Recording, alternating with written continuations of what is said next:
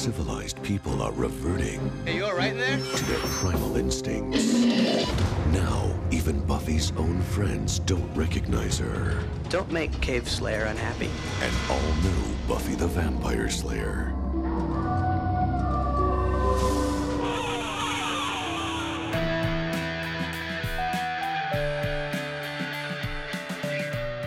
Welcome to Sweatydale, also known as If the Apocalypse Comes Beat Me. This is a weekly-ish podcast about Buffy the Vampire Slayer where we take a look at each episode according to its original air date 20 years ago. And this week's episode is Season 4, Episode 5, Beer Bad. We'll be talking about plot. We'll be talking about characters. We'll be talking about deadly libations. So spoilers abound for this episode, every episode before it, after it, the comics, and possibly even other shows and movies. If the Apocalypse Comes Beat Me. Probably better than a torturous and slow death by spider bites.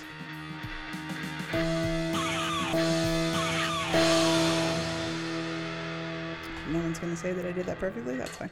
You did it perfectly. Wow. Did you write it all down? Did you write it down? No. We're on the 4th season. And you fuck it up every time. And your script is wrong. I know. So I would Moving hope. Incredible. That I would finally So what get it happened right. in this episode, Kelly? Hey, slow your goddamn horses. Don't act like you've been here before. Jeez. Clearly you've come in with an agenda. Some sass. Welcome back, everybody. My name is Kelly. I'm here with my wonderful co-host, Daniel. Say hello. Well, Thomas Aquinas. Oh, Jesus Christ. Stacia, say hello. Hello. Well, we're not here to talk about Thomas Aquinas. We are here to talk about Season 4, Episode 5 of Buffy the Vampire Slayer, Beer Bad. So mostly Thomas Aquinas. Mostly. Originally aired November 2nd, 1999. Written by Tracy Forbes. This is the first of 3 for the series, all in this season. She's back. Okay. I thought this was the only one. Nope. She comes back for Something Blue. What? Which is fucking really a great episode. So it's I super love how high. these Buffy creators do like the worst episode ever and then follow it up with one of the best episodes ever. And then follows it up with the worst episode ever, where the wild things are, which is the sex episode. So She really drew two bad straws. Yeah. And she did for what it's worth, did the best she could with this material. Oh yeah, and we'll talk a little bit we'll about why that happened. Yeah. She's also a writer for other TV shows, Canadian and American TV shows. A show called Flashpoint, The Bridge, and she actually co-created and produces and writes for a CBC show called Cracked, which I've never heard of. But Is this The Bridge on FX? It might be. Okay, because that show was dope. Just says The Bridge. I don't know. I didn't click on the link. So. Directed by David Solomon. This is 3 of 19 for this series. The last one he did was The Prom, and the next will be Goodbye, Iowa. Ooh. Couple of things. Should we just say fun facts? Facts about the episode? Oh, no, wait. Plot first? Fuck. God. You know what? You're not allowed to do a good intro and then remember the order of the show. That's just how things work. We got a list up there because we're a real podcast. I know. God, what happened in this episode? We open up on a daydream where Buffy is pretending that Parker is a person he never was, who's like empathetic and regretful, and he has ice cream. But no, it was all just a dream in psychology Never did class. have ice cream. What a lie. He never did. But she knew who he was. I'll talk about that later. Anyway, so Buffy goes to the local pub we've never heard of before and won't see ever again, where Xander also happens to have a job now, which is pretty fun, and gets schwasty with a bunch of douchebaggy frat guys. Who are the future of this goddamn country. Turns out the beer is, I would say haunted. It's not haunted. It's warlocked. Altered. The beer is altered. Warlocked. The beer has been warlocked by Jack, the unfriendly barman, who has made a concoction with the help of his, is it brother-in-law? Brother-in-law. Mm-hmm. That turns the drinkers of the beer into Neanderthals for like a 24 to 48 hour period. And therefore Buffy becomes one as well. So does the frat boy. Never forget Cal Penn, one of them, which is the haircut before he gets turned into a Neanderthal is inexcusable. Ooh. So shenanigans ensue, things get burnt down, and eventually everything goes back to normal after Buffy saves Parker from the fire as well. B story, we meet Veruca and Shy for the first time. We saw Veruca in passing in an earlier episode in the season, but we saw the previously on. Yeah, we actually get to see her, and that was a pivotal scene. I wonder if that'll be a factor in next week's episode. Anyway, fun facts. Let's fact them. So this episode is regarded by almost all Buffy fans as the worst episode of Buffy ever. So, and that includes bad eggs. So, I love bad eggs. Isn't acting anything. It's an egg, Buffy. It doesn't emote. so there's just so you can kind of know that a good barometer for know that your show missed the mark. A couple of reviewers from the BBC said that it was the BBC said this is like a terrible example of American Puritanism. So basically commenting like you can't have casual sex is bad, drinking beer is bad. Slayage, which I believe was a Buffy message board at the time, said that it was trite and had an obvious message. But Christian Today, honest portrayal of consequences. So when Christian Today is like, oh, you know what, this is actually more Thomas Aquinas, please. you know Let's you're hear him headed out. in the Let's right hear him direction. out. Because this episode begs the question why. And it turns out the reason why is because they were trying to cash in on some government money. So you really are giving out money, huh? Is that any more tacky than your faux I'm shy but deep campaign posters? Yes. This episode's plot was actually constructed to get money from the National Drug Control Policy, the Office of the National Drug Control Policy, which had government funds set aside to incentivize network television shows that if they promoted an anti-drug message, you could get some kind of ad revenue, like some kind of money. Like either they would match your ad revenue money or something. And I don't think it was a ton of money, but people definitely did it. I mean, talking about just the WB's Seventh Heaven was like a litany of episodes where I it was thought just that like... was just like a Christian-based show, though. Seventh Heaven was, yes, but they would also have been able to be eligible for this kind of stuff. So it started in the year 99. Sorry, when you got to pay for all these people, I mean, I don't know Oh, if they're getting paid that's for a it, huge... but like, if they got that drug money coming in, it's like we can pay all drug these money. fucking people. All these extras for Maggie Walsh's class. Yeah, no, for everywhere. I'll bring it It's up a very later. populated episode. So many Oh, fucking yeah. people. Ton of I'll people in bring the it up bar. Oh, yeah, and you had the Browns too, and later. everywhere. Unreal amount. God, of there people. are a ton of extras. I didn't even think about know. that. The best part is that they didn't get the fucking money. So they wrote this episode just to try to cash in a little bit on some ad revenue or whatever it was from the Office of the National Drug Control Policy. And they were rejected because, quote, drugs were an issue, but it was otherworldly nonsense, very abstract, and not like real life kids taking drugs. Viewers wouldn't make the link to the ONDCP's message. Say, you all didn't happen to do a bunch of drugs, did you? Fuck you. I mean, they literally named the episode Beer Bad. Could you be any more transparent about what Right. you're doing? But because there was a spell involved. Okay, but can we talk about how they used to run those ads where you'd crack an egg into a pan and be like, this is your brain on drugs? Right. That didn't make any sense either. This is drugs. This is your brain on drugs. Any questions?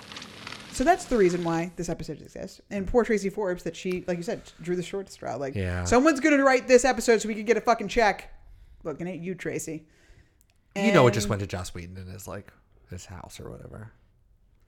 They just went to his house. What do You you know, mean? just his like mortgage. It's like, give me that drug money. I'm gonna pay for Oh, my sure, house. sure. Right. That we will later use That's as what we're doing. as a movie set. Yeah, he didn't have that in his mind then. Nah, probably not. The only other thing is Cal Penn actually apparently shows up in an episode of Angel as well. Season 3, episode 2, That Vision thing. What was he doing before he got famous? I guess, I mean, I He's don't probably know. in tons of stuff then. If he's just kind of like going lot to lot. You watched showing up House, on right? Was he a shows. recurring character on House? Or was he Yeah. only in like one episode? Yeah, he was a recurring Oh, character. okay. Does he like kill himself or something? Damn. I don't remember. I know, I never watched that show. He was one of the helper assistant people that worked with House, one of the doctors. This episode is so light on positive things or content that even the Watcher's Guide had only this to say about it. Yes. The Grotto is the name of a student hangout specializing in studying and coffee beverages. This is where Willow and Parker are having their We're conversation. expanding Which is the a new world. place. Yeah, that was new. In Go Fish, that's it. That was the only part about this episode. In Go Fish, a set called The Grotto was built. Producer Gareth Davies loved the Grotto set. The company held a party on it. I love it. So that's Beer Bad facts for you. Wow. Wrapped up in Go Fish facts. So, how do we feel about this episode? First impressions? Did you like it? Daniel, do you want to tell me how you feel about the episode? I loved the first 10. It took me 30 minutes to watch the first 10 minutes because I was taking so many photographs of my friends, screenshots, and I was taking so much audio that you're going to hear throughout this episode from those moments. And I was thinking and the intro too, the cold open was fucking hilarious. And and we wonderful. learned that not only Xander isn't the only one that has like crazy music when he daydreams. These are the things we want. Simple things. Comfort, sex, shelter, food. We always want them, and we want them all the time. The id doesn't learn. It doesn't grow up. It has the ego telling it what it can't have, and it has the superego telling it what it shouldn't want. But the id works solely out of the pleasure principle. It wants. Whatever social skills we've learned, however much we've evolved, the pleasure principle is at work in all of us. So, how does this conflict with the ego manifest itself in the psyche? What do we do when we can't have what we want?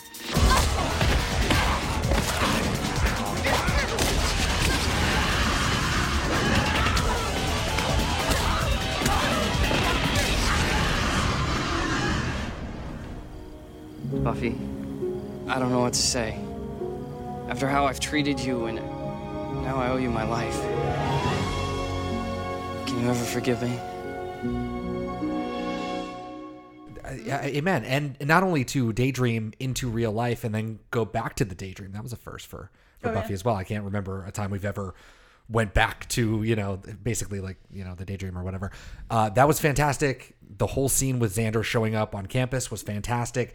Literally everything about that was great. Went to the bar and at first it's fine, but then it's just like Parker, Riley, right? That's the name, Riley. Mm-hmm. And just slow descent on the down. first 20 minutes of this episode, Oscar worthy. It's amazing and perfect until we get our first cave person, like full caveman out and about town. I mean, Buffy, that's all indefensible. Half drunk, Buffy half cave person, like the cave slayer is amazing. I love every single moment with her, and I do not begrudge this episode for having the bad ending that it has, because honestly, even that's pretty great. Yeah, her sitting in her dorm room looking at the TV pictures, and just the miscommunication about group sex with Willow that was so one of good. like that's So the thing. good. She's really funny. I'm suffering the afterness of a bad night of badness. You didn't, not with Parker again. No, with 4 really smart guys. 4? Oh. Oh. Oh, Buffy, are you okay? Do you want to talk about it? I went to see Xander. I saw Parker. Then came beer. And then group sex? Got her face? No, just lots and lots of beer. It's nice. Foamy. Comforting. It's beer. She's a really good writer, and she did absolutely a great job with what she had. Her and I really stealing that appreciate sandwich. Oh wow. I fucking conic. You actually got It that is screenshot from like years ago. Yeah, from that when is we first actually started. our logo on all social media. That's our logo on our website, and it always has been. Yeah. And I didn't even know it was from this episode. Oh, really? And when I learned that, I was like, oh, that sucks. But yeah, it's just like you have to have it all in slow motion and just. That's it. That's the one. Oh my god, I love it so much. Oh, Buffy stealing a sandwich. Yeah, I mean, just the best. Oh, speaking of Oscars, and not Oscars, but awards, this episode was actually nominated for an Emmy for outstanding hairstyling for a series. Whose? Buffy's, I guess. Cal Penn's. Oh God, I hope not. Oh God. Or maybe just, well, I guess it's not costuming, right? It wouldn't be hair for the cavemen. It could be. Like cool body None hair. of them really stood out for me for the hairdos. I mean, Buffy's like post cave, like Her cave hair was pretty curly cool. hair look kind of thing was I neat. mean, Yeah. I think that could be it. I like girls. You stupid. No, you stupid. No, you stupid. Smelly head.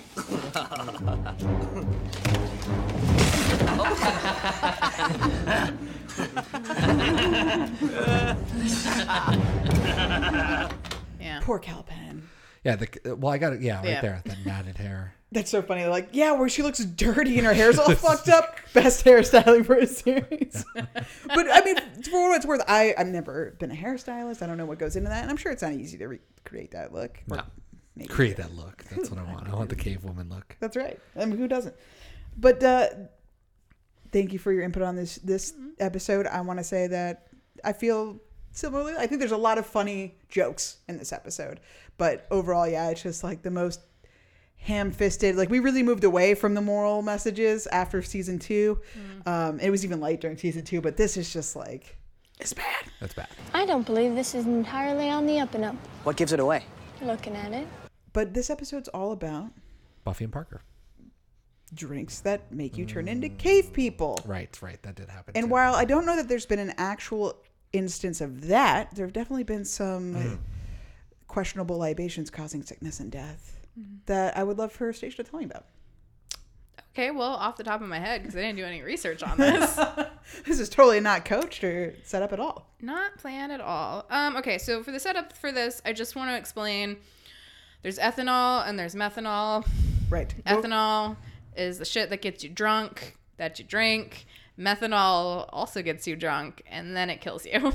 And are they both byproducts of making alcohol, or is only ethanol a byproduct of making alcohol? Well, methanol is what you call wood alcohol. Okay. And so it only takes about 2 shots of methanol to kill an adult human being. And a shot is about an ounce, I think. Yeah, 2 ounces. Wow. It only takes about 2 teaspoons to kill a baby with it. It's really deadly.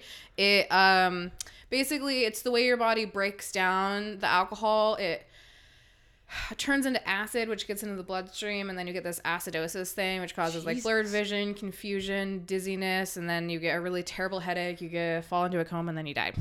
Wow. So methanol is placed in industrial alcohols to discourage people from drinking it, and this has been happening since Prohibition times. But so it's found in things like antifreeze, de-icing fluids, fuel additives, paint remover, shellac, varnish, windshield wiper fluid. Back in the Prohibition times, a really popular thing to do was to take sterno, which is like canned heat that you would use to like cook food. Oh, that they use like for chafing dishes or like for catering. And you would strain it through a sock, make jungle juice out of it with fruit drink mixers, and then die. And Holy apparently shit. it happened so much and so often that Tommy Johnson in 1928 wrote a song called Canned Heat Blues about people dying from drinking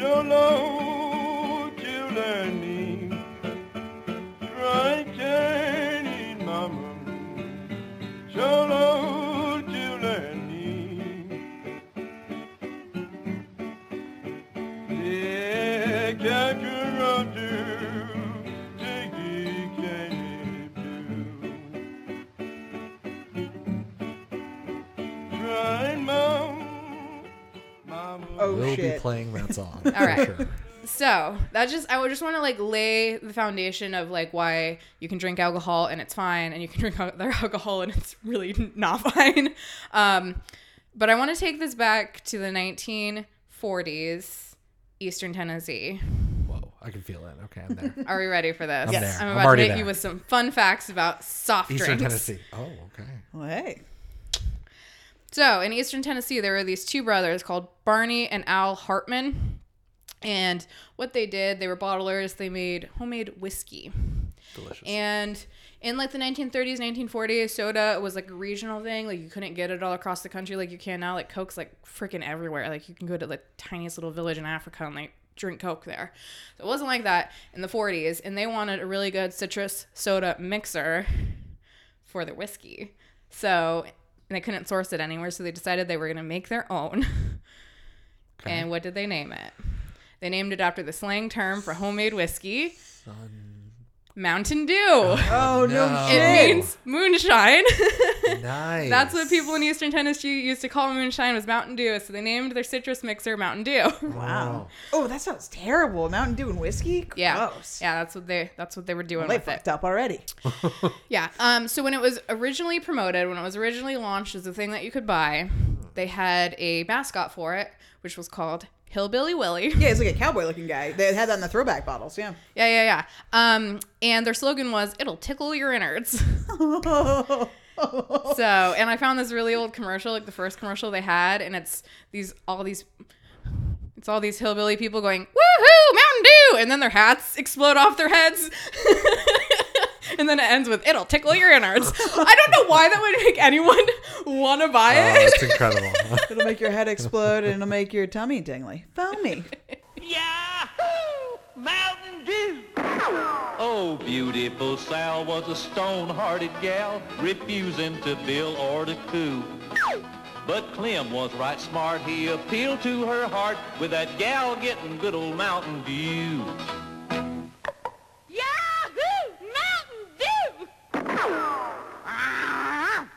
Mountain Dew will tickle your innards cause there's a bang in every bottle. All right. So it went through a couple of iterations. Like the original brothers sold the soda recipe, which was sold again. And eventually PepsiCo ended up buying it in 1964. And we have like the standardized recipe that we kind of know today, which is mostly water, corn syrup, orange juice, and caffeine. There's like some other stuff. There's orange juice. That's its main flavoring. Wow. Who could have known? Guessed that. Yeah. And it's like green. I know. A lot of food coloring, some citric acid, some other stuff, but those are the main ingredients. So they started marketing it to a couple of different like peoples. Okay. They use the term game fuel to promote it to gamers who are playing like on their computer. You know, that's a huge culture thing. People like dudes sitting in the basement drinking Mountain Dew and playing. Oh, sure. Drinking their balls. But that was way later, though. Yeah, no, this isn't in the 1960s. Yeah. Moving fast forward to like the last 15 years or so. And then they also use the tagline "Do the Do" to like appeal to skaters, sports people riding their bikes. And Tony Hawk, there was a whole level where there was Mountain Dew billboards. Do the Do.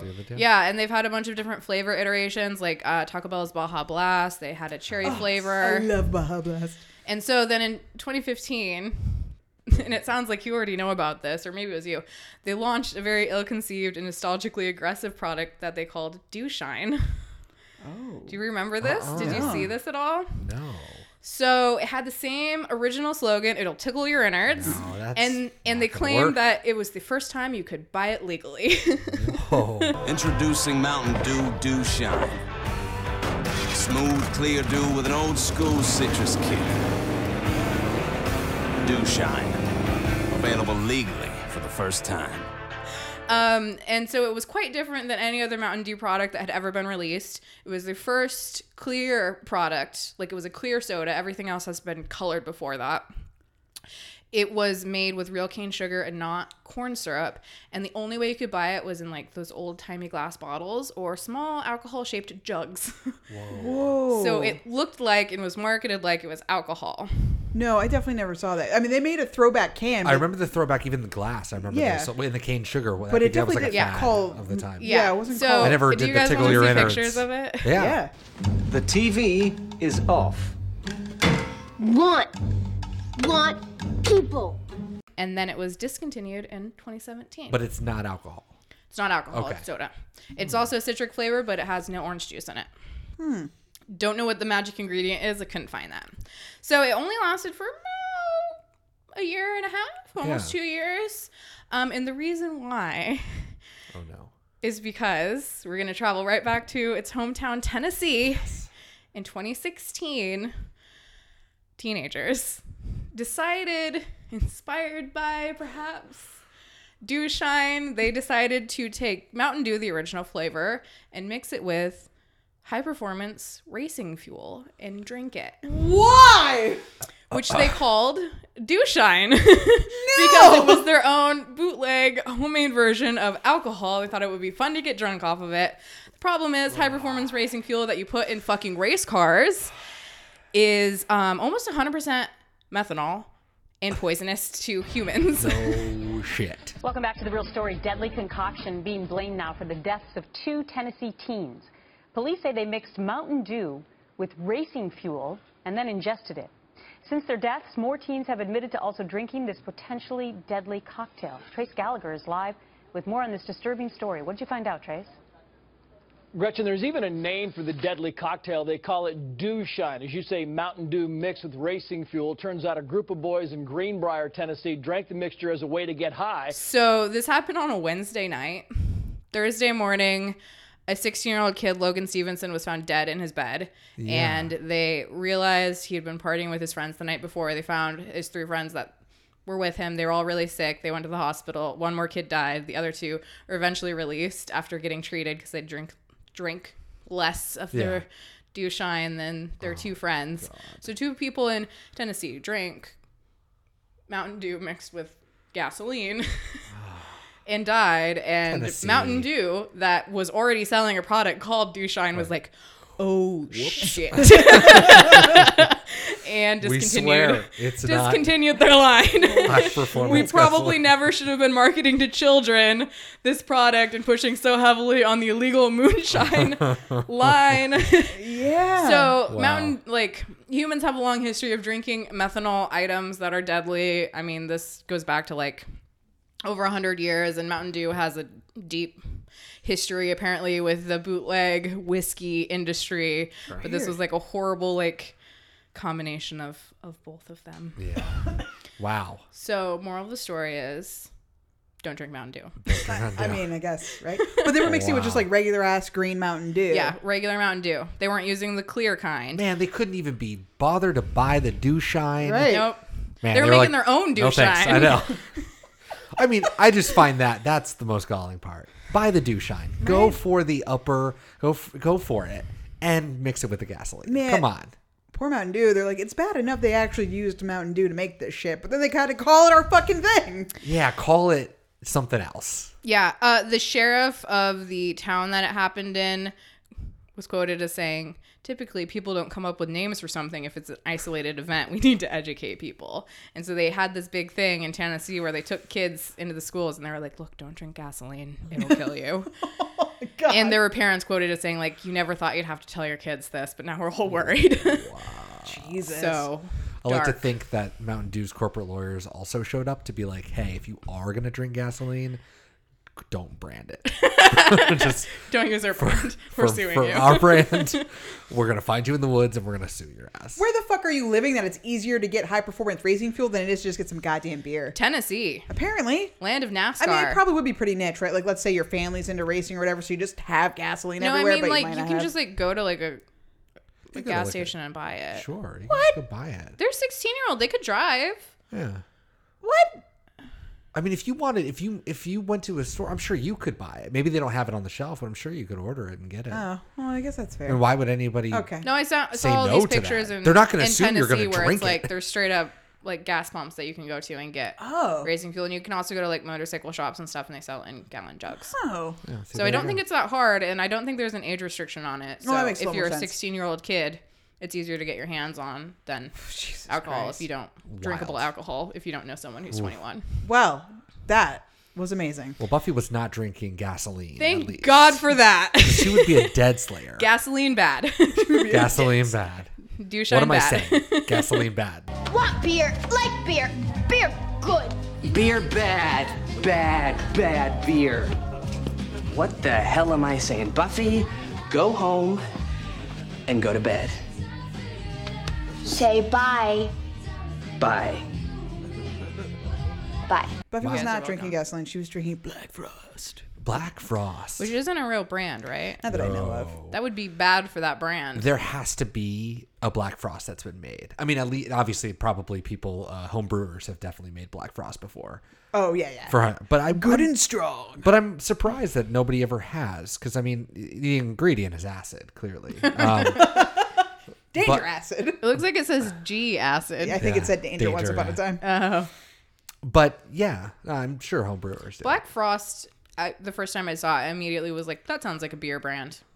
No question. Oh, sure. Yeah, it definitely Absolutely. sounds real. With all the microbreweries in the world, I can't imagine that there isn't a brand called Black Frost. But I'm not familiar. And it's definitely a sticker that they made and put on a keg. I don't think that was a 100%. keg of Black Frost, if it does exist. And it does say beer, Black Frost, cold and strong. Or good and strong. Good and strong. Sorry, good. Can't guarantee that it's cold.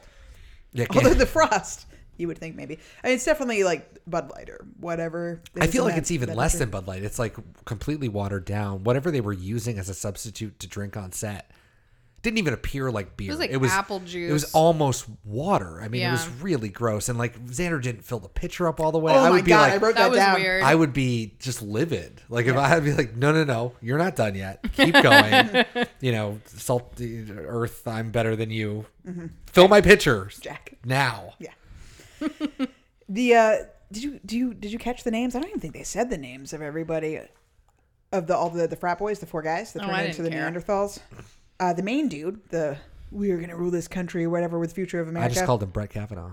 I mean, I assumed his name was Chad. Accurate. No, we're just gonna call him Brett. It's Colm. Colm. All right. Yeah. Yep. We got Colm. Right. Hunt is Cal Penn, and then one of them is Kip and one is Roy. I mean, great stuff. The thing that the modern day pundits fail to realize is that all the socioeconomic and psychological problems inherent in modern society can be solved by the judicious application of way too much beer. Black Cross is the only beer. I thought you guys needed to know that. Tracy wrote this? Yeah, thanks, Tracy. That was wonderful. Yeah. Have you ever drank alcohol and turned you into a gay man? I've drank alcohol. I've been known to dabble in the dark arts of alcohol. Do you know a warlock? I do know. No, I've never. Have I? No, I've not become a caveman. It's a metaphor. But have I metaphorically become a? Yes, as we all have. That's the thing I like about beer. It makes everybody the same. I know. Yes, and all of that propaganda you want to spew at me. Mm-hmm. Fine. There's a ring of truth to it all. Tracy knows what she's doing. She's writing a story, but I don't appreciate your preaching. That's all. So, yeah, the episode is too heavy-handed, but it's like the stuff it's saying is not inherently wrong. Mm-hmm. Alcohol is not great, but there's no life without alcohol. Well, the other message was supposed to be casual sex is bad, right? I guess. Yeah, absolutely. I mean, the whole weird. No one had sex in this episode. Only thing you're thinking about is how long before you can jump on my bones. Look, if you think that I mean, you men. It's all about the sex. Find a woman, drag her to your den, do whatever's necessary just as long as you get the sex. I tell you, men haven't changed since the dawn of time. I think just because the conversation with Parker, it's like we're supposed to be like, oh, only a scumbag would do that. And part of me is like, yeah.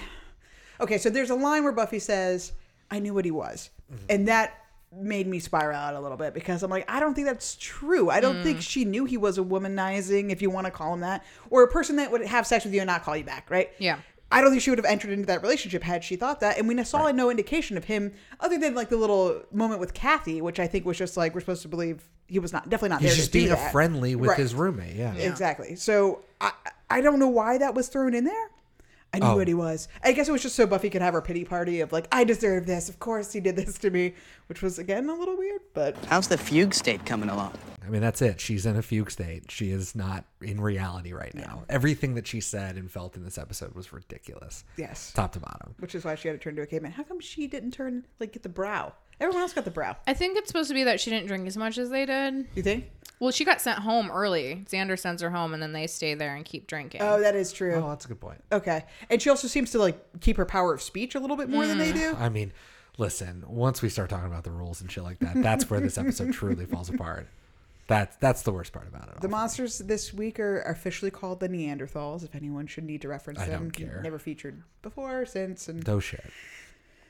Weird. Hopefully Greg is in prison, right? That's his name? The bartender? Jack. Jack. Jack. There's a lot of Jacks in this show, actually. Let's put Jack in prison. Let's put Jack in prison. I mean, why is he still on the street? I don't know. I've got a lot of problems. Yeah, I know. I mean, just to touch on the Parker stuff and Buffy, I mean, that's kind of the whole premise of the episode, right? She wants to drink.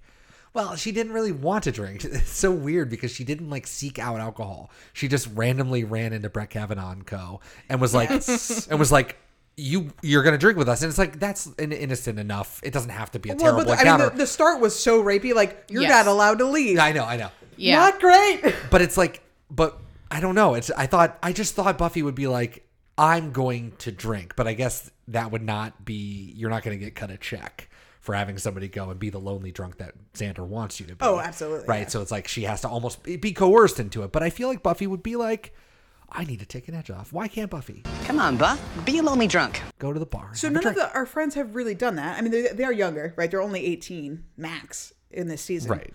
But Willow does turn to alcohol immediately in Something Blue. The first thing she does, she's like, I'm going to get wasted. Good. Yeah, she's like hiding a beer bottle in her coat or whatever. What the fuck? And then everyone's like, Willow, you're going off the deep end. And I'm like, it's one beer. I mean, she was like drunk. I know, but still. I mean, I guess when you've had like a cave slayer experience, it kind of like changes your perspective on the world, but it always felt extreme to me with Willow. Yeah. But I think it's fun. I mean, I understand the draw for Buffy to be around guys who actively seem like they like her after feeling like scorned by Parker to want to be around them even if she doesn't actually like them. I mean, I have a hard time putting myself into that position. Like a heterosexual woman would maybe want attention from guys when she's feeling down. Like, okay, I can get that.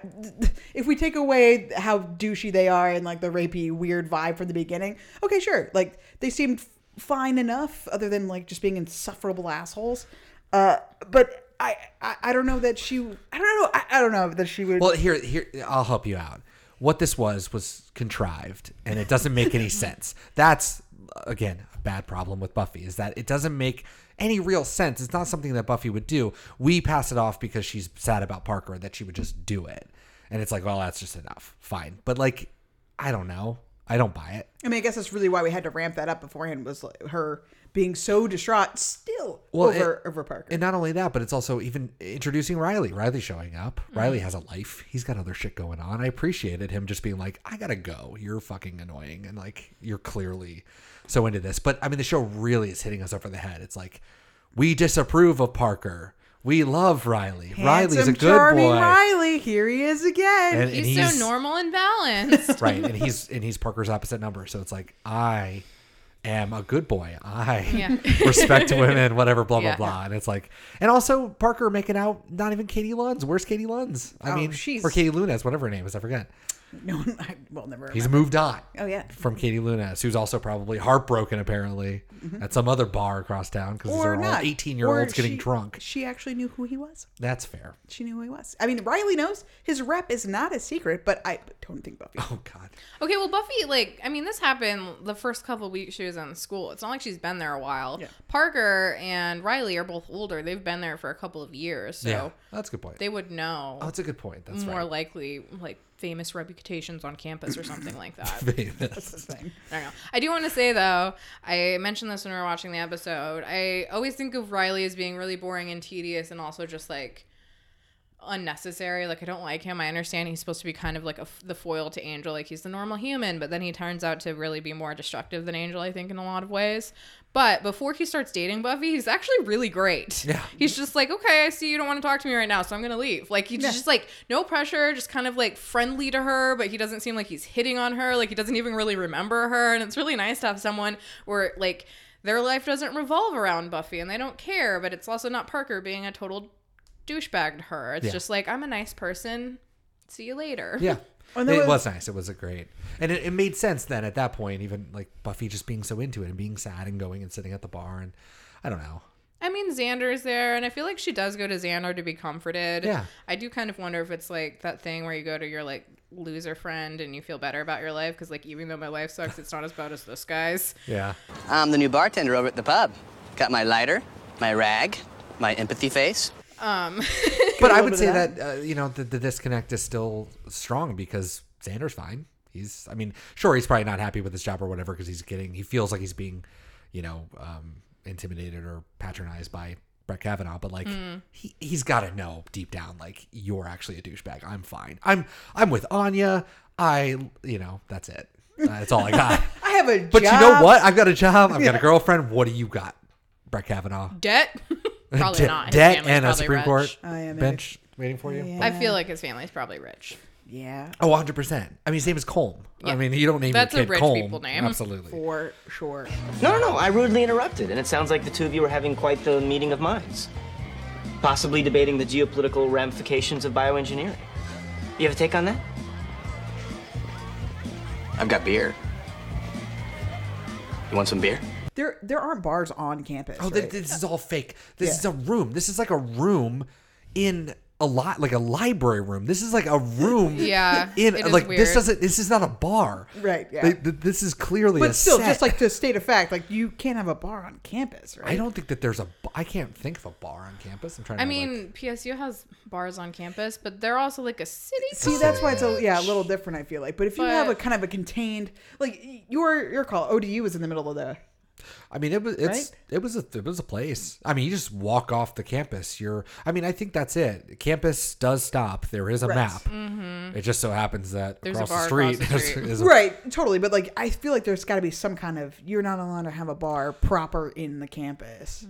I mean, right? maybe yes. I mean, I would guess so that there's not. I think I would it assume would so. necessarily not be a great place to have a bar. Like I think close to a campus, but not on a campus, just because half the people legally aren't allowed to drink. But Well, I don't know that's what I'm that there saying, would so I be don't a law that would prevent you. It wouldn't make sense. Yeah. Right. That's probably what it is. Because I mean, even like restaurants, these places aren't even like. It's not even like there's a restaurant that's being run by the university that you would like go to that would serve alcohol. It's like there's just Chick-fil-A. Like, I don't know. Yeah. There's really no place or moment where you would be like, I need to go to a bar, because you could just cross the street. Yeah, like ODU used to have like a row of bars that later got taken away. But it's, you just walk across. There's a couple bars just right out there. So. That's what I figured. I don't know, just the way that Xander kind of phrased it. This looks like it's inside of a dorm. It's like almost like you walk down a dorm. It does seem like it's like the basement of a dorm building. A dorm building. Yeah. And obviously Jack is like, it's fine. He doesn't care about cards. He's like, just give everyone the beer. It doesn't matter. Mm-hmm. Like, this guy is reckless as fuck. Put him in jail. What's going on? Well, he wants to make sure they drink that Black Frost. It seems lucky that only Buffy and her guy pals were the ones drinking Black Frost. Well, I feel like other people were. And we just didn't see them caveman out? All right, that's a good point. He clearly, Jack, had a vendetta against the rich and douchebaggy, which I get. Yeah, me too. So maybe he was only serving that. But Xander's one that poured it and he didn't know. Yeah, I think they even specifically ordered that. They did, yes. So, but someone else must, right? Like you go to a bar, you see the taps. Like, the motherfucker made a keg. The motherfucker made a keg. Yeah. He's ready to go. He wasn't just dosing that specific, like, glass or whatever. And it couldn't have just been Colm. I mean, it's like... I think we're to assume that every person he going to school every kid is a pretentious dickwad. Yeah. So he hates everyone, which is wild.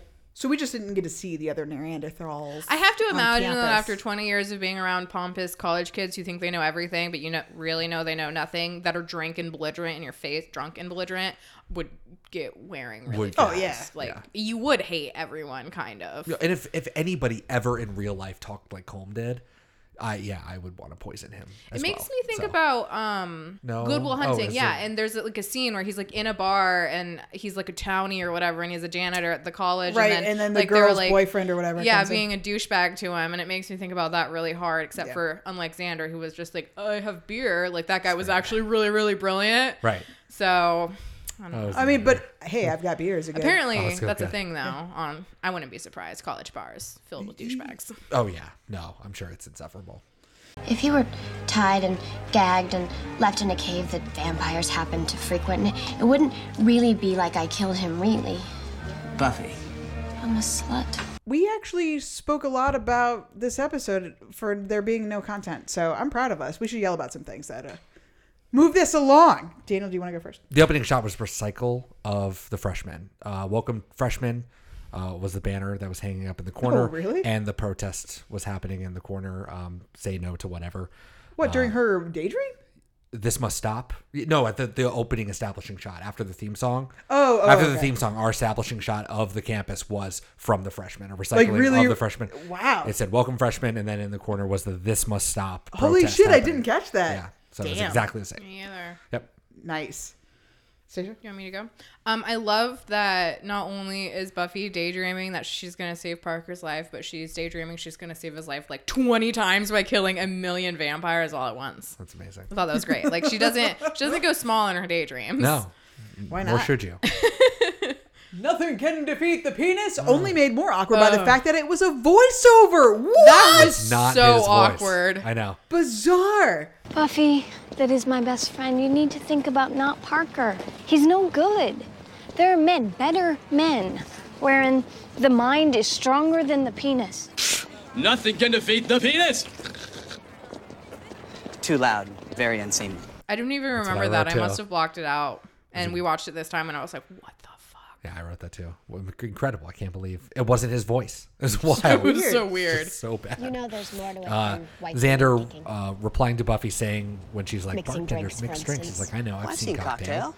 I can do the hippie shake. Have you guys ever seen Cocktail? No, it's Tom Cruise, right? It's Tom. Yeah, it was universally panned by critics. It got the Golden Raspberry Award for Worst Picture.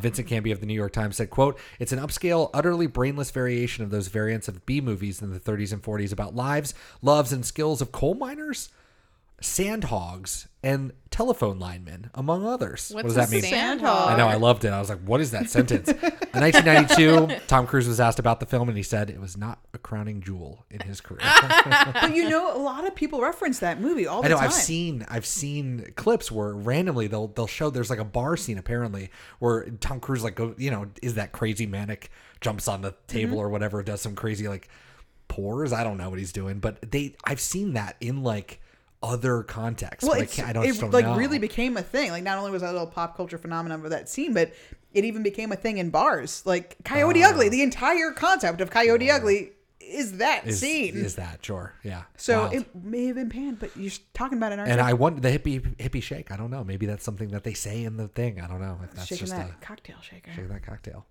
I love Xander's fake ID. Oh my God. And when they were like, yeah, that's definitely fake. And Xander goes, what gives it away? And Willow says, looking at it. I like, it was like the cutest little Willow moment. It was adorable. In the greatest 10 minutes of the entire show So ever. good. Yes. So everyone should be well aware at this point that we have beautiful HD copies, and we're going to keep saying that probably throughout the season because Daniel got a wonderful screenshot of the ID. And for a show who doesn't always pay attention to the details, that ID, with the exception of the back of it that's completely blank, is fucking legit. They actually wrote shit in it. Now, Xander's name is Xander Harris on it, but which is funny because his name's Alexander, but never mind. But it seems to be an address in Ohio, maybe Powell, Ohio. But it puts his fake birthday as November 29th, 1970. He's 5'10", and he weighs 170 pounds. He has brown hair and brown eyes. Did you know that? But they put all that shit on there. They even like made a fake governor's signature, I guess, in like a state seal maybe. But I don't know. I was very impressed with Xander's little Burt Reynolds fake ID. While we're talking about Xander and that scene specifically, Nicholas Brennan has a fucking tattoo on the inside of his arm. I never saw that before. Mm-hmm. It was really weird because like he leans over to show them the ID and his shirt raises up and there's like a little black, almost looks like the mark of Igon tattoo. It's, oh no. Yeah, just saying, any truthers out there. Oh, Igon. no. The truth is out there. I'm pregnant by my stepbrother who'd rather be with my best friend. And he's left me with no place to live, no food except this bottle of wild turkey, which I've drunk all of. That was me being tanked and friendless for That was me being tanked and friendless for you. Oh, God. What's amazing is we've all are still talking about this one scene because... And we will continue to circle this scene for, Stacia, stay on the scene. Let's go. I don't have any other notes about that scene. Oh. Although I do like, clearly Xander wants that moment to happen so badly, and then later you see him in the bar and that woman tries to do that scene with him and he just holds up the no smoking so card. good. He doesn't even like look at The her. no look, no smoking. Yeah. It's just fantastic. Iconic. Yep. With his fucking weird volcano button down shirt. Yeah, is is that God. a pterodactyl? He's an icon for the age. Buffy just casually fucking implied that she wants to murder Parker, which is pretty fantastic. So she said, like, we'll just leave him alone in a room with vampires and see what happens. A cave. R.I.P. Billy Ford. That's not a joke. That really happened. No, a cave. She was like, I mean, if I tied him up and I just left him in a cave that vampires are known to frequent, is that murder? Like, that's the math she's doing in her head. Absolutely incredible. I love it. Two final notes on Parker. One, I've gathered my evidence and my report is in. He is the bad kisser. So Buffy kisses plenty of people. She seems to be fine at it. Proficient. Kisses plenty of people. She kisses Angel. Sure. There's never a moment that I questioned their kiss because it seemed natural. Two people kissing like normal people. If you go back and watch Parker kissing the fake Katie Lunz or Lunez or whatever her name is, whoever that person is, he was a bad kisser with Buffy. He's a bad kisser with her. Okay. What are the chances? I'm going to blame it on Parker. Parker doesn't know how to kiss. Okay. I believe Very, very bad. The other thing that I want to note that I was going to note before is when he comes on to Willow about getting laid, I thought he was going to be genuine about like just like telling her the truth or whatever. But then I was like, just like Willow, I see your game. People shouldn't have to preface casual sex with, just so you know, I'll never grow any older with you. It takes the fire out of it.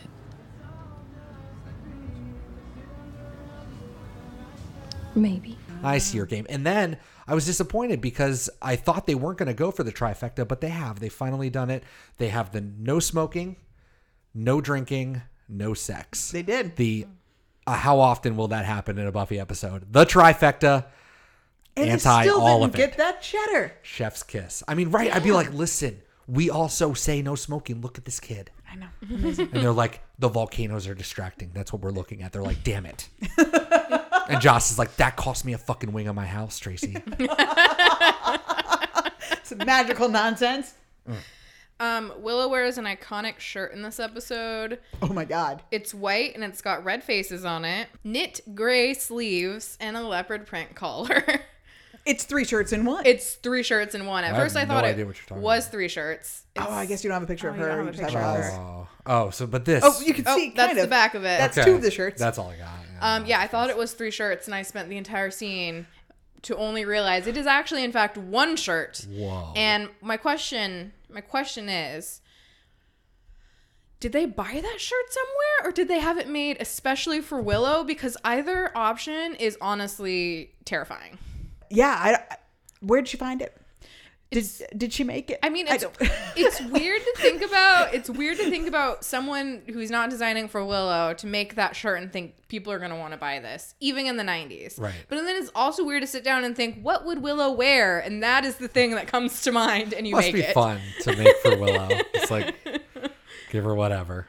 The little bits I've seen of the interviews with the woman that does the wardrobe really likes Buffy and is very much like fashion forward. She's like a fashion person and really used Buffy as an example to set trends. And apparently she did in the 90s. I mean, I wasn't a teenage girl in high school in the 90s. So I was a little too young, and a little too gay. But I think some women did kind of emulate Buffy's style a little bit. At least that's what the woman was hoping. Mm-hmm. Willow was always supposed to be the dorky one, but she's had her glow up this season, and this is a setback. This is a personality setback.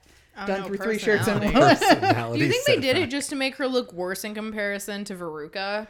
I mean, maybe. Who's wearing a very Buffy outfit. Yeah, I mean, they certainly, in the next episode of Wild at Heart, go out of their way to be like, Willow's a dork. And Veruca's like sexy and cool and dangerous. So maybe this is this subtle. I just want to look respectable in this, considering I'm probably going to die in it. My mother always said, beer is evil. Joyce Summers at some point. 0 of 10. Even when she's not in the episode, she ruins it. The worst. The Beta Delta Gamma member. Rough day? Nah, it's been super. Beta Delta Gamma, not a real fraternity or sorority. Really? You would be surprised to learn, as you are surprised. Yeah, we accepted. Her name is Malady. That's all I could get. Malady. That's not a name. A malady is a bad thing. Melody. That's what I thought, but it was definitely malady.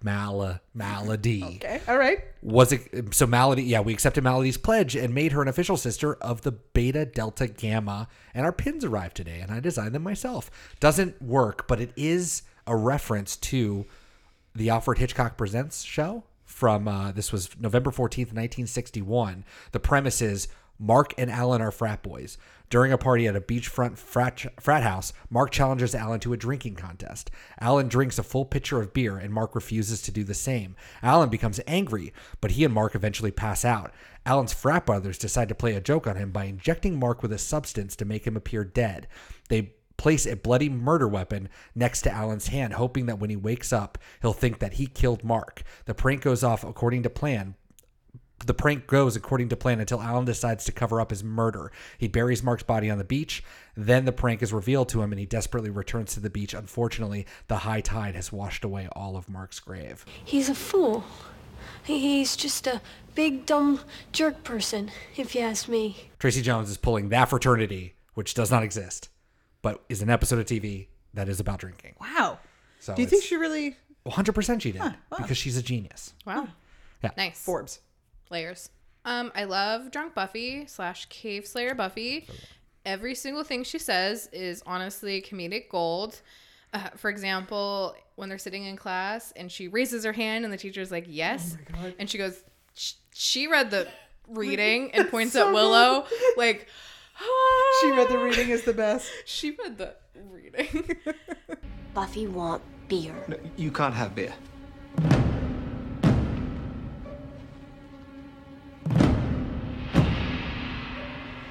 Want beer.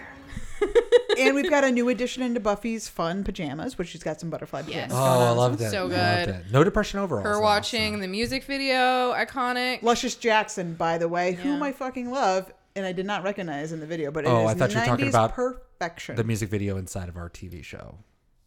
Veruca and her band. Yeah. Oh, no, not that music video. The one that actual she's music hugging, video. Buffy's hugging the Right, TV. that one was good. The other one was egregious. I'm into it. I'm so into it. But I'll save all my George, Sarah, and THC anecdotes for next episode, where it'll be a little more relevant. Good. Buff, have you heard of this Veruca chick? Dresses like Faith, voice like an albatross. Oh, I need to take umbrage with the cleaning of the bar. I don't know if you guys noticed this at all, but when Xander... Jack did the worst? Jack did the worst. So Xander, first of all, though, he went over... I know he's trying to collect his money or whatever and get them to leave, but he's just like, with a clean rag, is just wiping peanuts dust around. And then onto the floor, too. And just like not trying at all. And then Jack at the end, he is first focusing on a spot near the corner where the wall is, that no human being has probably ever, not even with their elbow, ever touched.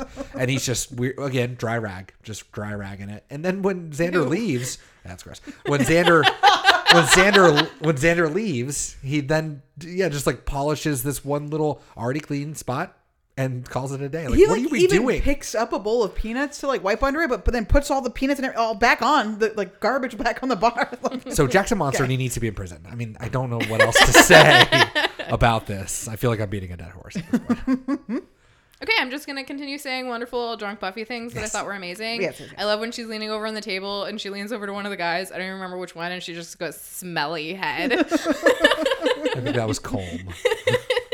And her face, too. I mean, they're all so expressive. The four guys did a good job, Buffy too. They were really just, like, committed. Yeah. Like, Sarah Michelle Gellar did so good in this episode, and I'm sure it was so embarrassing for her, but I'm just like... I think it's embarrassing. I hope it's embarrassing. It's definitely embarrassing after the fact, but I'm sure it was hopefully a lot of fun in the moment.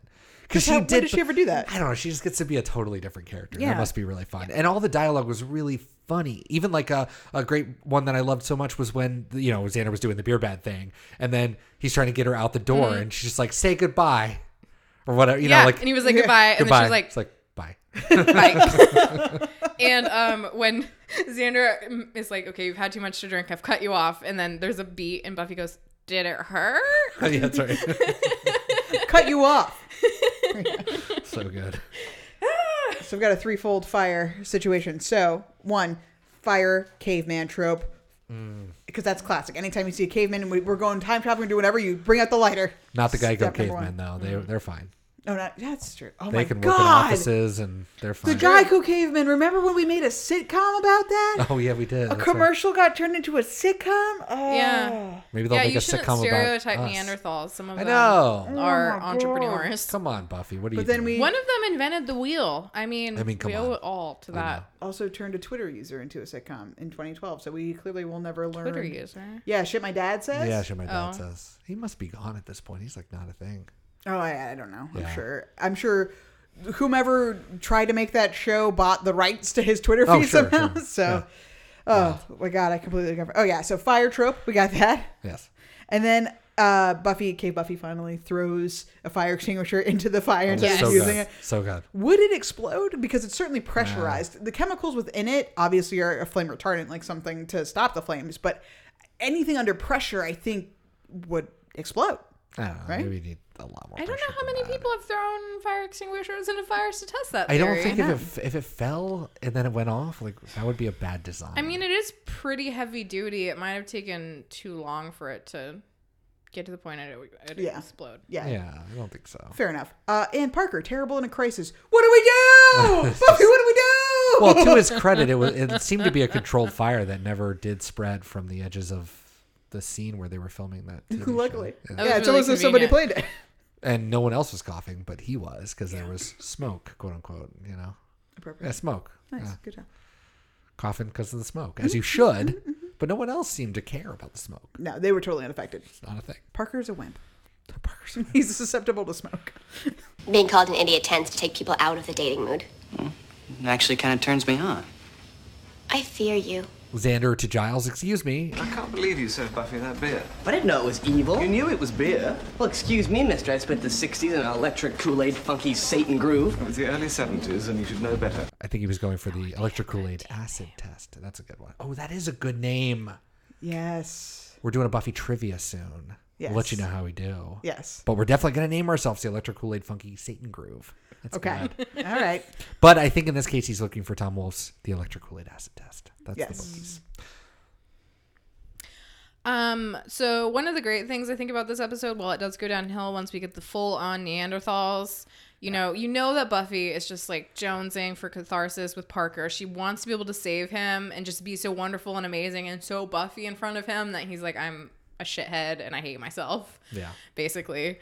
And she gets that moment. She saves him from very real danger. And he does it. He has the moment where he's like, Buffy, oh my God, how can I thank you? And it's so wonderful because you get this moment with Buffy where she's like, it's like you can tell she's thinking about it and she's still like cave Buffy, but you're like, she's getting it. She's going to be happy. She's going to go for Parker. And then she just bonks him over the head and knocks him out with a stick. And it's so, so perfect. Yeah, it's amazing. And she did it assault. Buffy, that is assault. In front of first responders, including policemen. Love it. I said that's so much head trauma for one person. So much. Motherfucker got hit a lot. Yes. Yes. All units, we have a fugitive on foot at the high school. Homicide suspect, female, blonde, approximately 16 years old. Suspect is very dangerous. This was also a masterclass in jump cuts as well, which I love so much dearly in the show. And Tracy is like, yes, I'm going to do it. Intro between the daydreams obviously was very fun. Yeah. The bartender always listens, cuts to Xander screaming, what? So good. Buffy's a grown-up, opening the door to her being a cave person. And the men haven't changed since the dawn of time. Cue the cavemen walking in. So good. Just, you got to do it. If you're coming to Buffy hot or brand new, jump cuts. You got to come hot. Yeah. Yeah. So Tracy, good. Killing it. My last favorite scene is when they put the Neanderthals into a van and the Giles is like, whose van is that? And Xander's like, I don't know. Oh my God. But then it cuts to Buffy and she's just like communing with them, leaning up against the window, and like one guy's got his feet on the window and she's just like, and I love it so much. And at the end she tries to go back and Xander pulls her away. So good. Yeah, the whose van is that? It's just like, I don't know who was unlocked. See, that's what I mean. That's a great writer because you don't have to explain it. You don't even have to do it. And she did it. And it was great. So good. Oh, yeah. That was right after the geopolitical ramifications of being mean to me. Anyways, I think the boys in the car are contained for the time being. This will give them some time to ponder the geopolitical ramifications of being mean to me. Which was and the really geopolitical ramifications is good. I forgot to bring that up. Yes. I remember after seeing this, I remember being livid. This was a low point for me watching the show. And I use that phrase all the time. I forgot. Because it's just like such a dumb thing, the geopolitical ramifications of it. You just say whatever. And it just became part of like in my head, you know? There's something you would just say when you're out. Or I don't even know when you would use it. But yeah, I forgot it was even from that. So when he said that, I was like, whoa, like 3 years ago me was like trying to like, because I stopped using it. I stopped even thinking about it. You know, it's like, because when I first heard it, it's just so funny and stupid. And I just forgot where I even came from. We must have been drunk when we watched this before, which was apropos. Because honestly, all I had was just That's absolute. why they didn't get the money. Well, Thomas Aquinas is There'll be no Thomas Aquinas at this table. Keep your theology of providence to yourself, fat boy. I was just drawing a parallel between beer. Final thing, just to bring it all back around to the unprovoked assault. When Buffy hits Parker at the end, you can just imagine our cop from before saying, hey, ain't you that Buffy Summers who we interrogated over the mysterious death of your mother's boyfriend? Took a witness statement of those dead kids that even I can't remember, and eerily, and maybe this was me, I yelled freeze at you once when you were fleeing the library after the murder of your friend. And maybe it was me, but I'm not sure. I might have fired the weapon while you were robbing that sporting goods store down on Devereaux last year. Now you assaulting sexual partners with a rubber stick. Our cop is back. Yes! That was amazing. Iconic. Oh God, you have to keep that going forever. By the season 7, it's going to be so long. I just need more cops, man. They keep on coming. No. I went back through and I'm just like, I went through all the episodes from the Devereaux thing. Like, I would have mentioned this again if there was a cop presence. I don't think we've had like a gang of cops again. Oh, no, like it'll keep happening through good. the season. Oh yeah, I'll keep going. Oh yeah, no. This is definitely a thing. It's been a while. That was Oh no, that was consequences or whatever, so right? unexpected. I'm so happy that happened. And if you listening are also ecstatic about Daniel's beautiful rattling off of all Buffy's police encounters, please let us know by reaching out to us at Beat Me Pod everywhere: Twitter, Tumblr, Instagram. We also have a website, beatmepod.wordpress.com. We have a Spotify playlist that you can also enjoy if you're listening to us on Spotify right now. Great, thank you. You can also pop on over to Beat Me Funtime playlist for podcast fans season 4. If you're already in Spotify, go ahead and pop in that playlist. That'll contain every song that's been on the show so far in season 4, as well as any music we might play during our episodes. So please enjoy that. Let's move on with the watches. Gotta give me an update. I need that watch update. It was an 0 for 10 night. Damn. Xander construction outfits, no. He's all pterodactyl and volcanoes. Maroon jacket watch, no. Buffy's hardly Buffy. Forrest is gay for Riley watch. It's a no, but Riley definitely, when he was like, I got friends, I know. 100% I was like, Riley. my boyfriend. 100% Forrest. So again, we're getting these tantalizing tidbits of Forrest, but he's not around to really just, stand for Riley. So, Devin watched no, but Oz needs to go to practice. Oh, and I didn't even mention this before. The whole Willow Oz thing. One episode, you're going to explain the destruction of their relationship. We could probably get into that more next episode. We'll even talk about it in a second a little bit. Yeah, because that's, oh my God, that is the most egregious part. Sorry, Tracy. That sucks that you have to try to be the one to do that. Devin watched no, but I assume practice is, the dingoes are still a thing, right? Oh, and we'll even mention him by name in Something Blue. Devin sent him his stuff. Like, that's the thing Willow, or somebody says to Willow. So. Okay, so yeah, DeHoffern watch, Sandy watch, Michael Wickett, Amy Goth watch. There's no any Although, spells. maybe Jack's brother-in-law is related to Michael somehow, or is Michael somehow. We don't know. Books a Million, there's no books at all. Streets Ahead, no streets at all. No, but we got the grotto, which we've never seen before or after. But that's on campus. It's not like a... That's not a... I know, but it's a new location. Apparently it was mentioned. I'm sorry, it's called Streets Ahead, not new locations. And the bar only named the pub. There's no actual name for it because, as we discussed, is a basement. We don't ever see again either. It's incredible. And Giles, because that got nothing. Giles, I'm surprised Giles even showed up. He does get pushed over, at least, which is the most violence that's happened to Giles in a while. Wait, when did he get pushed over? Buffy, throws him into the wall, right? To get out of... He definitely gets hurt. I even wrote it down. Giles gets knocked over, but not knocked. Oh yeah, because when Buffy's trying to escape to get to somebody, she throws him into in the corner of the room. So biggest KO so far of this year is Giles falling over, being pushed by cave woman Buffy. Yes, the Cave Slayer. The Cave Slayer. Buffy the Cave Slayer. Also, like a descendant of the Restless character. I mean, she was like a cave. Oh, the first, yeah. Yeah, the first, yeah. Yeah, she definitely had. Is this like a subtle nod at the first that hasn't shown up yet? Maybe. Is Tracy doing more than we even know? Ooh. Is this episode really? It's actually like keeps all the it all groundwork. together. Oh my God. So no, it's an 0 for 10. Another disappointing iteration of the watch. Thank you, Daniel, for the update. It seems like, why are we doing it? I don't know. Because we must. Contractually obligated. Let's rank this sucker. Willow Hacks, we talk about the net. Nada. Zip. 5. Giles. Oh my God. Giles was in this episode for maybe 2.5 minutes of the whole thing. But, like we just discussed, he does get pushed over. Pushed over, but he also gets weirdly, talks to that student or whatever. We just had to cut to him talking to the student, which was bad. It was just bad. But he did come to try to help, so 7. That was a Giles thing to do, that he came to try to help. The TV is off. So that's great. Clutch Giles. Monster of the Week. Is it the Neanderthals? Is it the frat boys Brett Kavanaugh? Is it Jack? We know what it is. Is it beer? Yes, beer bad. Is it Parker? Ooh. I mean, Parker's a bad kisser, but I'm pretty sure Buffy has a history of telling you exactly what you should know in the episode title. I know. I like to pretend that never happens, but then I was proven wrong time and time. So here's the thing. Alcohol is the baddie. Now you are drinking a beer. I'm drinking a beer. That's true. So are we saying that we're bad? We're evil? Well, I gave it a 4, so clearly I didn't take kindly to the message of beer is bad, but I did like the caveman like little getup. It was fun. I mean, I liked how they looked. Literally everything else acting wise was terrible. Yeah, they were afraid of Xander's fire, and yet they just started a fire on their own. None of it makes sense. They also, one of them said it was like, oh, fire, and then he was like, oh, fire pretty. Yeah, I know. Fire angry, but that was Xander. Riley, handsome and charming. So far, so good. I gave him an 8. Yeah, you can't fault the guy. He was great. He was only in the he episode got for 20 ran seconds, into. but He didn't ask to be in this fucking episode. He's trying to get back to his love. So I know he had to get divorced. Buffy runs into him like. Buffy runs into multiple people. God damn it, Buffy. Chill the hell out. Look where you're going. Hey, attention. So, friendship / relationship, goodness or badness.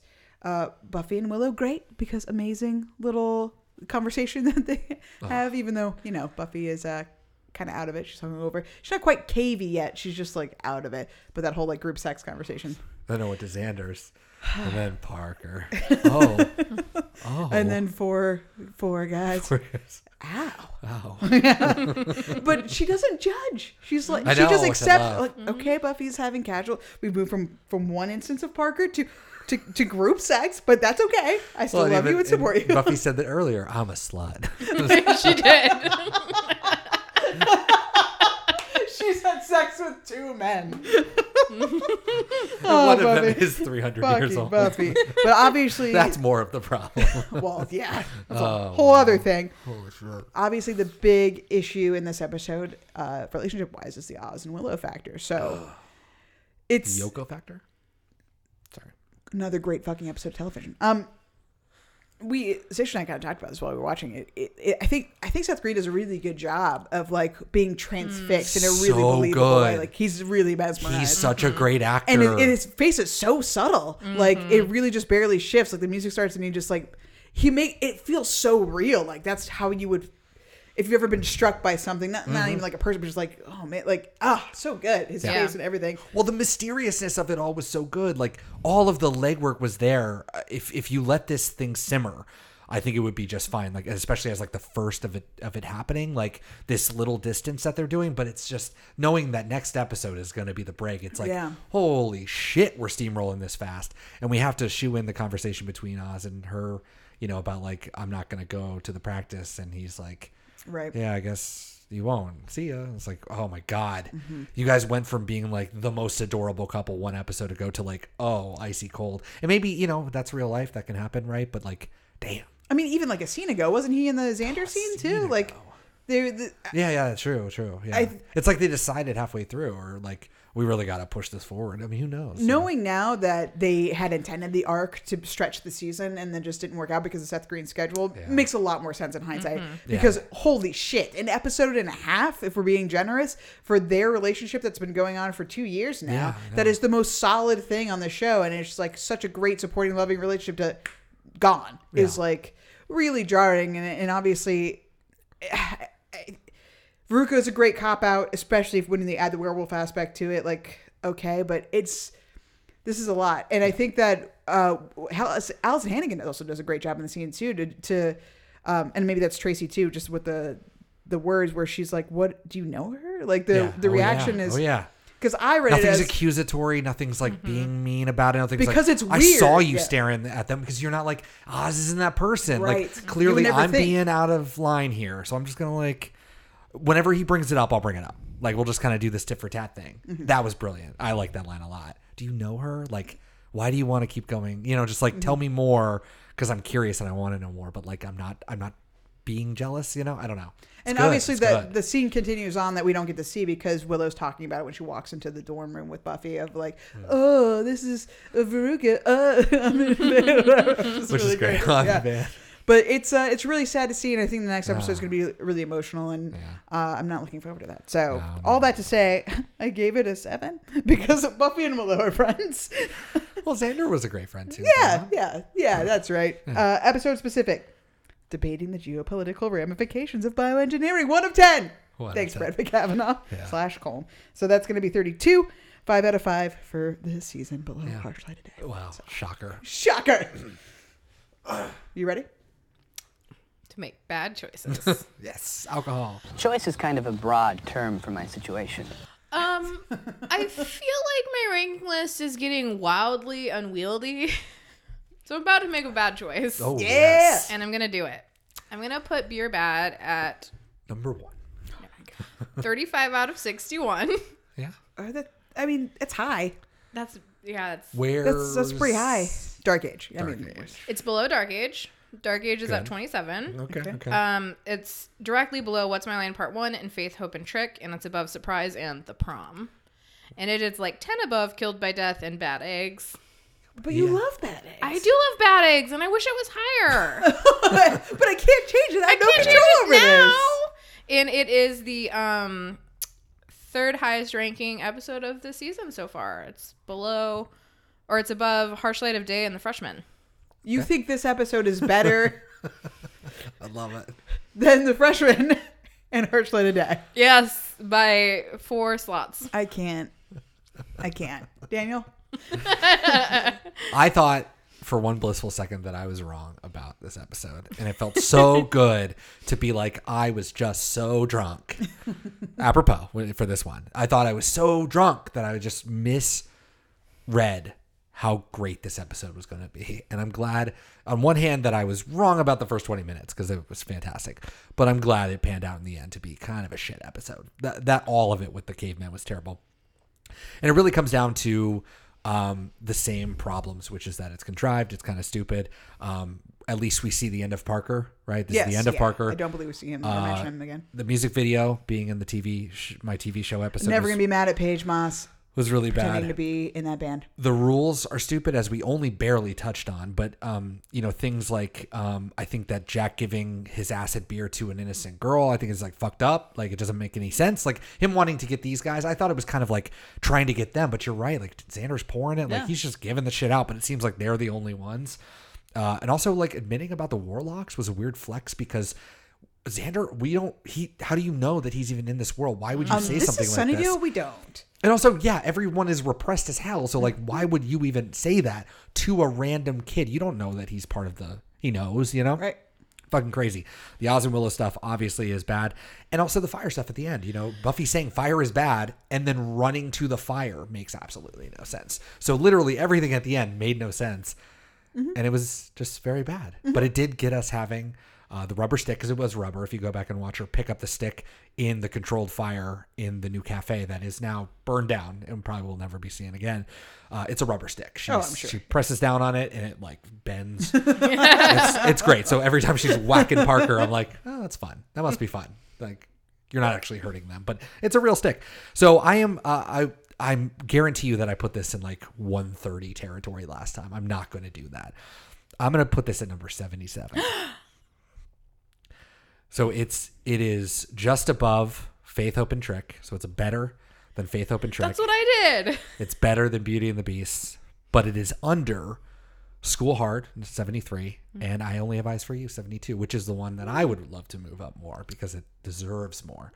Yes. But yeah, so it's I don't think that it's that quality. Like that line for me is like right at 75 because then it dips off incredibly. I cannot believe you have a lot of bottom to fill out. I mean, phrasing, but you and you were like, nope, 70s. This is where beer. I think there's going to be a lot of. I think there's going to be a lot more of 6 and 7 that is going to be bad. That I don't. I don't know, man. Smash. Some of 7 is really a slog. I know, and so I got to go with what I got to do. That's the bad part about 7. 7's really going to get the short shrift. At the end of the day, you're just going to have to justify it. It's just going to have to justify it. Yeah, absolutely. This will be my dark age. So we all have a reckoning. Killed by Death 137. Killed by Death is at the bottom. So there is no actual bottoms. There is no more bottom. No. Okay. So well, I mean 136 and all the numbers. Sure. 136 might be taken too. 131 Reptile Boy, 130 Puppet Show, 134 6-3 are open. 37 Killed by Death, 32 Some Assembly Required, 35 Bad Eggs.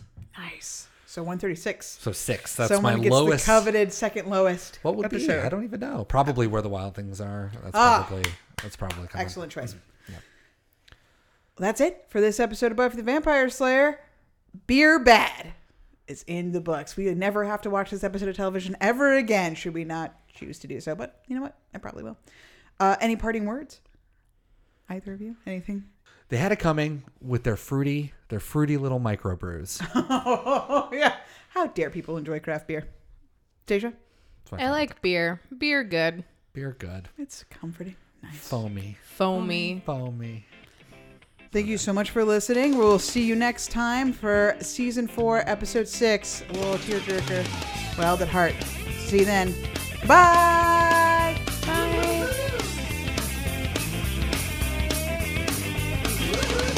She called me late last night, say she loved me so.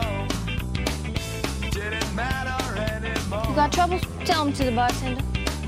I say she never cared and that she never will. Au contraire, mon frère. Mon frère, mon frère. Guess I'll have to wait until then.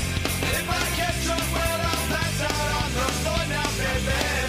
You are bothering me. Want beer? Like beer. Beer, good. And if I'm drinking, well, you know that you're my friend, and I'll say, I think I'll have myself a beer. Go home and go to bed.